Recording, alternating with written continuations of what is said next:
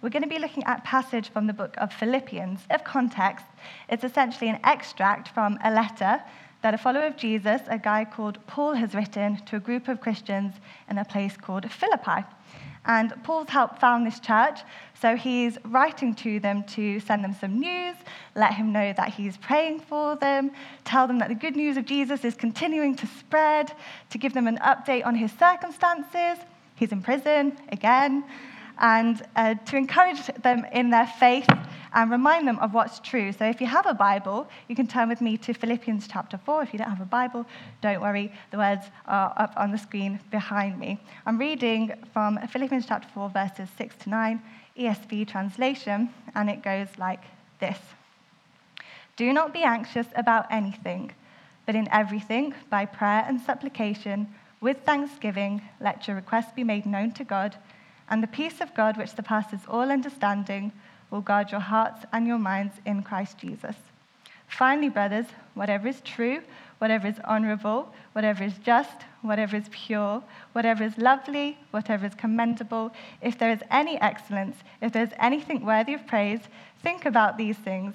What you have learned and received and heard and seen in me, practice these things, and the God of peace will be with you. Now, I don't know about you, but I've got to be honest. Usually when someone tells me not to be something, I don't find it all that helpful, either in the Bible or in life, because when someone says do not be, you usually already are, and therefore them telling you not to be is just not helping the situation.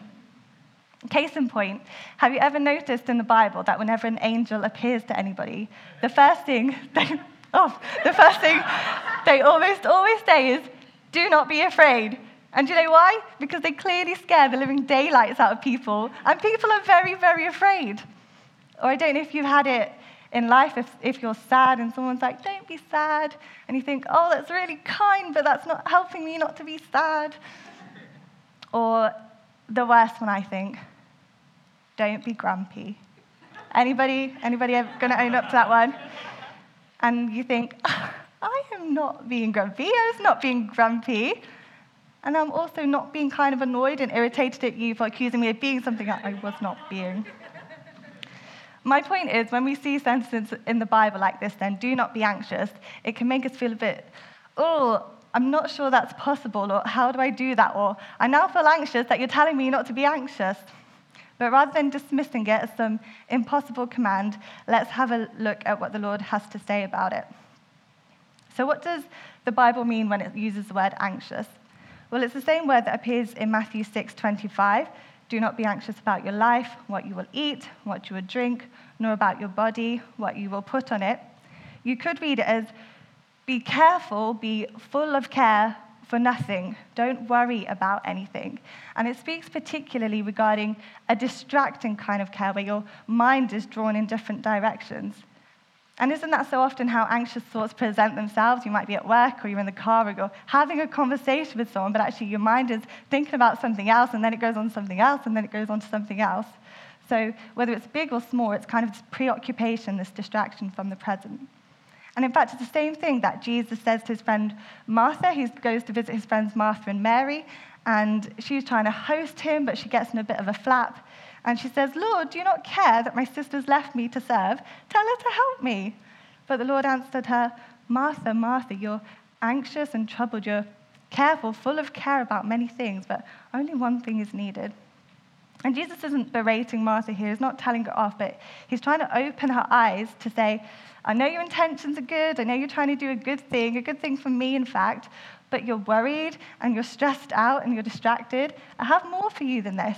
And that's his message for us tonight. He's not oblivious to the fact that there are situations in life that make us anxious or fearful or stressed or panicked, but he has more for us, and he wants to show us a better way. Now, there is a right kind of care and concern. You know, Jesus himself showed distress. Paul himself is anxious for people's salvation. But as in Martha's case, and often in ours, there's a care that is distracting, which isn't from God, and ultimately, if we dig deep, stems from a lack of trust. A 17th century minister and Bible commentator, Matthew Henry, puts it like this: there is a care of diligence, which is our duty, and consists in a wise forecast and due concern, But there is a care of diffidence and distrust, which is our sin and folly, and which only perplexes and distracts the mind.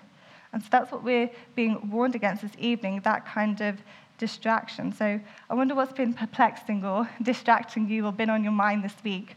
Maybe it's your health. What's this ache and pain? What are the test results going to come back like?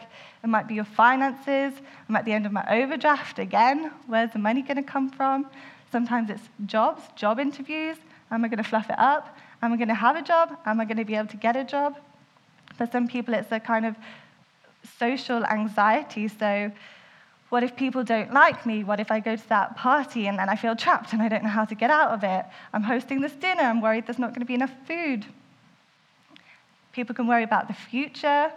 Will I ever get married? What if we can't have kids? Or a general sense of foreboding that something bad is going to happen. We can worry about the past. So is my past going to come and haunt me? Extreme hypotheticals, so things that could happen, but aren't necessarily likely. The example I thought of was there's a spider above my bed. What if it falls in my mouth when I'm sleeping and I choke on it? And it can sound funny, but I'm aware that actually for many people that kind of thinking is a reality, so I don't say it to mock anyone. Things we've done or said, so I made a poorly judged comment yesterday. Does my housemate now hate me? Does my colleague hate me? Things we've forgotten to do or say. I'm sure there's plenty of girls here. When you've left your straighteners on and you think, I'm going to be responsible for the house burning down because I've not switched them off. Change makes a lot of people stressed out or anxious, even good change. So starting a new job, starting university, moving house, getting married, having children, going on holiday, things that are objectively good and fun, but again, they can bring a lot of stress and worry and anxiety with them. And circumstances outside of our control. So I don't know if you've ever tried to host something, maybe a barbecue at the weekend, and every 2 minutes you're just on the weather app, like, come on, it's got to be sunny. In listing all of those things, I'm not trying to trigger anything in anybody. In fact, if you've ever worried about any of those things, then you're in good company. God doesn't want us to constantly live in this frame of mind, though, so he wants to show us a new way. So we're going to look at 3 things from the text this evening, and there are 3 ways that we can pursue a lifestyle of peace. Because if I had to give this message a title, I wouldn't call it How Not to Be Anxious in 3 Steps. I'd call it something like Pathways to Peace. And firstly, because I'm very aware that within this room or for people listening, there's going to be a broad spectrum of experiences for what these presenting feelings of anxiety are like. For some people, you experience intense but fleeting moments. For some people, it's seasons of life. I know for some of you here, actually, these kind of feelings are your constant companion. So what I'm not trying to do with these points is minimize any of the challenges that anybody is facing, but I do want to maximize our view of God, who is sovereign over all of these things, and who wants to and can enable us to live an overcoming lifestyle. And secondly, I'd call it Pathways to Peace, because how many of you know that what you focus on grows? And in this text, it speaks of anxiousness once, it speaks of peace twice, which leads me to believe that actually God wants us to learn how to live this lifestyle of peace, not how to get rid of anything remotely anxiety-inducing in our lives. So how can we pursue a lifestyle of peace? The first one then is give it to God. Give it to God. It sounds basic, it sounds straightforward, but it's what the text says.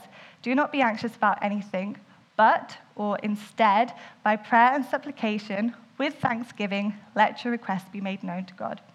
In other words, instead of turning things over and over in your mind until you want to cry or you want to crawl into the covers and never come out again, tell God everything. Tell him what's on your mind, tell him what's worrying you, telling him what's concerning you, tell him what you need. And the word for prayer here refers to that general broad communication with God. So asking, speaking, listening, day-to-day communication. The word supplication has a bit more urgency to it, so it's entreating God for something specifically, something that you really, really need. And the idea is that we're continually presenting our requests to God. So it's not a one-off, it's not just when you feel like you're in crisis, it's not just about a few things, but it's about everything. Unfortunately, this is where a lot of us might experience an issue, because we feel okay coming to God with a few things or when we really, really need help, but in everything, that can seem a little bit time-consuming or really, really needy. And to be honest, we don't like to feel needy. It's not always that comfortable, especially in a culture and society that says that the marker of maturity is independence. So you're self-sufficient, you can do things for yourself, you don't need anybody's help. But in the kingdom of God, the marker of spiritual maturity is actually the opposite. It's recognizing that you have need. It's being dependent on God.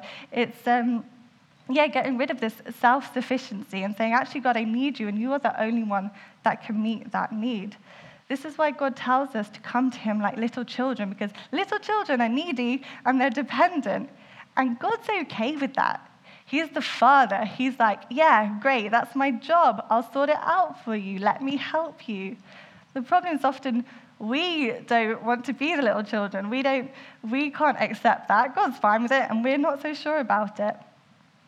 Commentator David Guzik puts it like this: undue care is an intrusion into an arena that belongs to God alone. It makes us the father of the household instead of us being a child.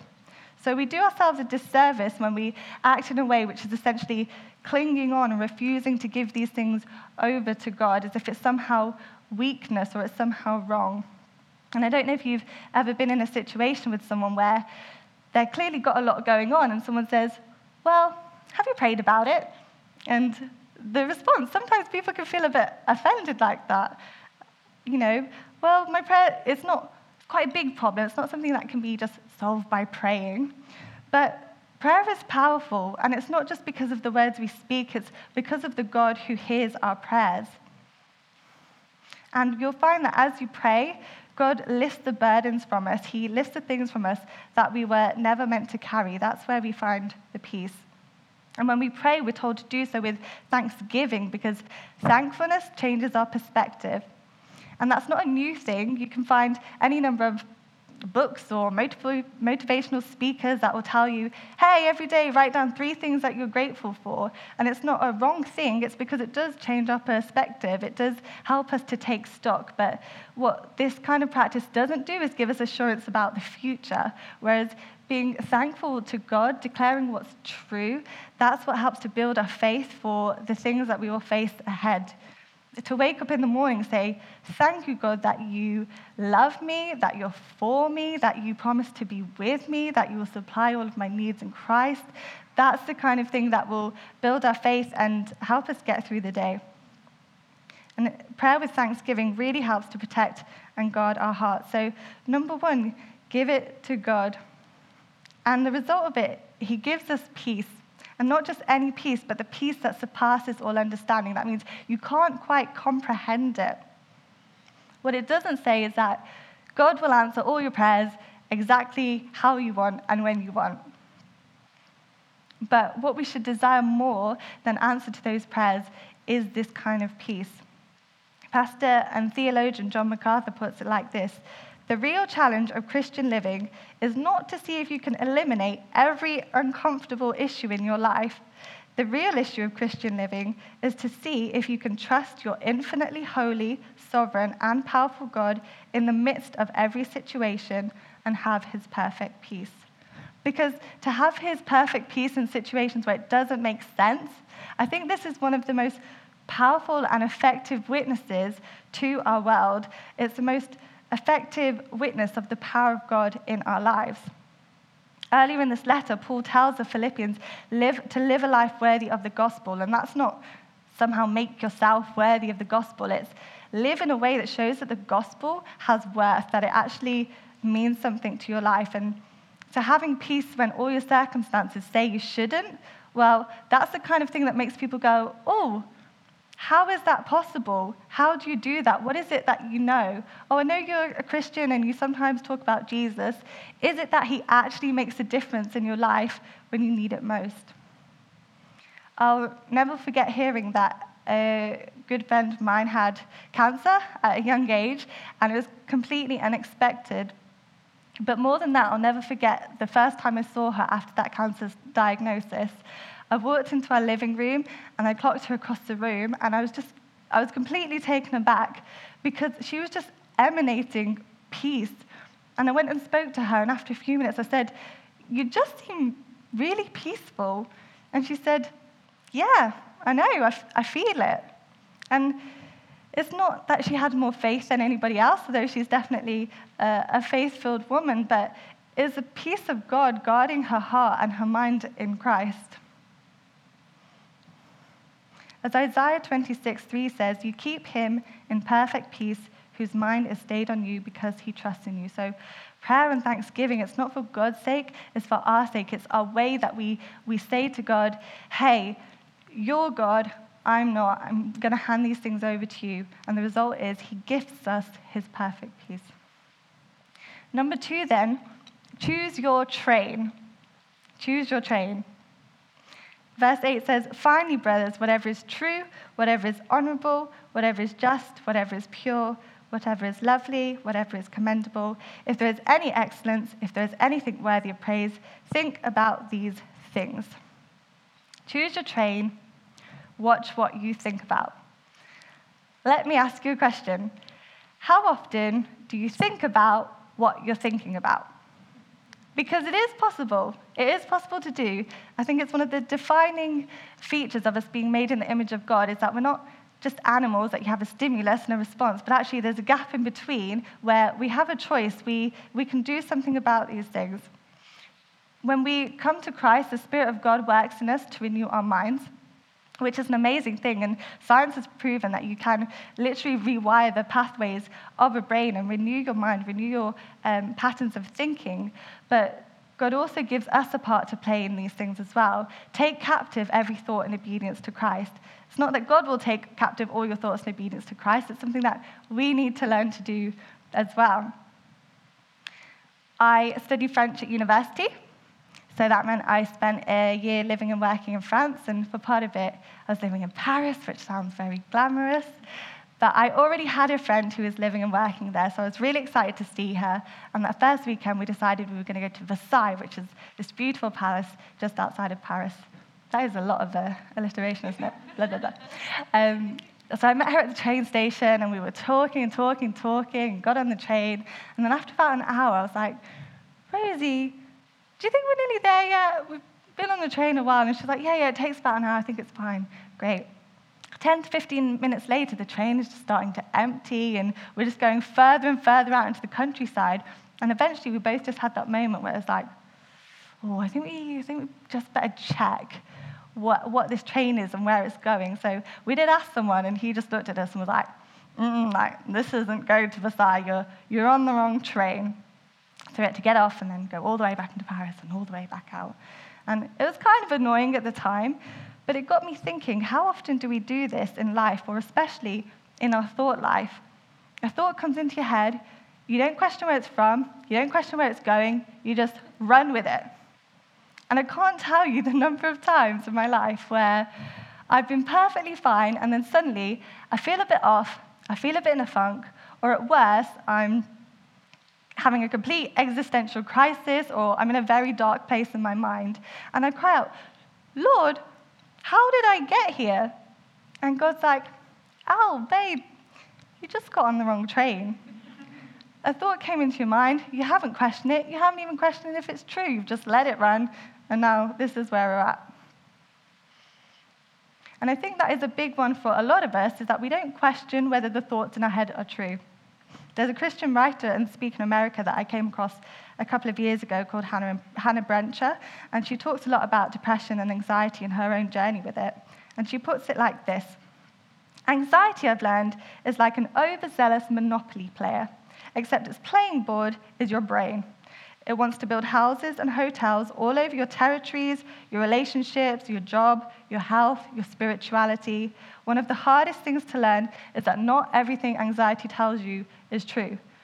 And not every thought that comes into your head is true. And so to be honest, I think it's kind of funny or just telling that sometimes we have these presenting feelings of anxiety and we don't even know how we got there. We're not really sure what we were thinking to get there. Or we can sometimes attribute it to the fact that we thought too much. I'm an overthinker, I just think a lot, I have a lot of thoughts. And that might be true. And thinking is good, it's a God-given faculty. But have you ever considered that it's not the fact that you think is the issue, it's what we're thinking about is the issue. So what are you thinking about? What are you filling your minds with? Because that's Paul's question this evening. He gives us a whole long list of things, and then he says, think about these things. What are you thinking about? What are you filling your mind with? And I'm not going to run through all of the adjectives, but the message is essentially ensure that you're thinking on things that are good and that are healthy. And we can use these words as a filter, as a guideline for the things that we read or we watch or we hear or what we talk about. Is it honorable? Is it commendable? Is it praiseworthy? Is it of good report? And I'm not talking about legalism here. I'm not talking about you must do this, you can't do this, nobody ever watch Netflix ever again. That is not what I'm saying. But it is an encouragement for us to be sensitive and aware as to how things affect us. So the fact that your friend watches one program might be fine for them, but actually for you, if you come away and you feel a bit unsettled, you feel a bit peaceless, maybe it's just a prompt to reconsider. Personally, I went through a time where I couldn't listen to secular music. I could only listen to worship music, and I didn't know why. I just knew that every time I listened to secular music, I just didn't feel that good afterwards, and I didn't have that much peace, and it just didn't feel right. So for a time, I had to cut that out. And similarly, I have to have regular periods of stepping away from social media, because while I do think it can be a good thing, a fun thing, keep up with your friends, encourage people, be a witness in a space where a lot of people are, I also know that, and I don't know if you've ever been in the situation, after 15 minutes of scrolling, you're questioning, what am I doing with my life? You feel insecure about your body, you've clicked on a link and bought something that you can't afford. So again, it's just to think about what we are filling ourselves with. So number 2, choose your train. What are you focusing on? What are you filling yourself with? And my final point then this evening is, number 3, put it into practice. So verse 9 says, what you have learned and received and heard and seen in me, practice these things. Do the do, put it into practice, be obedient. Don't just be a hearer of the word, be a doer of it. Don't just listen to this message and be great or not so great, whatever you think, but actually try and put some practical things in place. And next time you're feeling anxious or worried or stressed, give those things over to God and wait for the peace of God to come.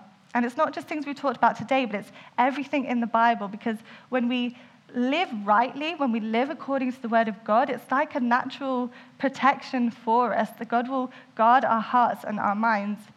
There have been many times in my life where I've had to make decisions or do things in line with God's word, in line with things he's asked me to do, but actually people around me, they can't understand it, they can't accept it. But what I've found is that the peace of God is still so strong, and that's because God blesses obedience. And what I'm not doing is standing here and saying, hey, I've got it all sorted. Well, most of the times that I'm stood up here, it's actually because I need to hear this message more than anybody else. So I'm basically preaching to myself, and you get to listen into it. But I take comfort from the fact that Paul says, practice these things. So it's not things that happen overnight. You know, if you want to be good at an instrument or good at sport, then you need to practice it. So practice these things. Use this way of life over and over again until it becomes easier, until it becomes habitual, until it becomes a way of life. And again, it's such a powerful witness.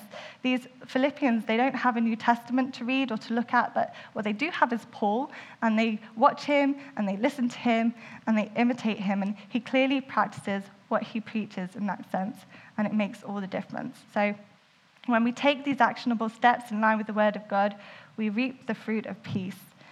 As we do these things, it says, the God of peace will be with you. Can I just get the band up? Notice this time, it doesn't say the peace of God, it says the God of peace. What's the difference? Well, the peace of God comes from the God of peace. And what's better, the gift or knowing the giver? You see, the one thing that can really soothe anxiety and fear and stress is the assurance that it's going to be okay, that everything's going to be okay. But there's only one person who can give us that assurance, and his name is Jesus. And I love what Katie sung out, that assurance of knowing where we're going. And to be honest, I think this whole world is looking for that kind of peace and assurance that everything is going to be okay. But there's one way to it, and that is Jesus. I said I'd call this message Pathways to Peace, but there is one pathway, is Jesus. He says, I am the way, the truth, and the life. And we can live a life where it's me, myself, and I, but with that comes the responsibility. We have to fix things. We carry the burdens by ourselves. Or we make peace in our relationship with God. We make peace with God. We come into relationship with him, and he carries the burdens for us. He does the heavy lifting for us. And to be honest, if I had to choose between the two, I know which one I'd choose. It's to know the God of peace. Later in this letter to Philippians, Paul makes this bold statement: I have learned in whatever situation I am in to be content, which is massive. And again, isn't that what everybody is looking for? And it's also ridiculous because if you know anything about Paul, he's probably one of the few people who has most reason to be anxious. He gets shipwrecked all the time. He's in prison all the time. He's close to death all the time. But he says, whatever my situation, I'm content. And the reason is because he knows the God of peace. He knows Jesus. He knows that the God of peace will be with him.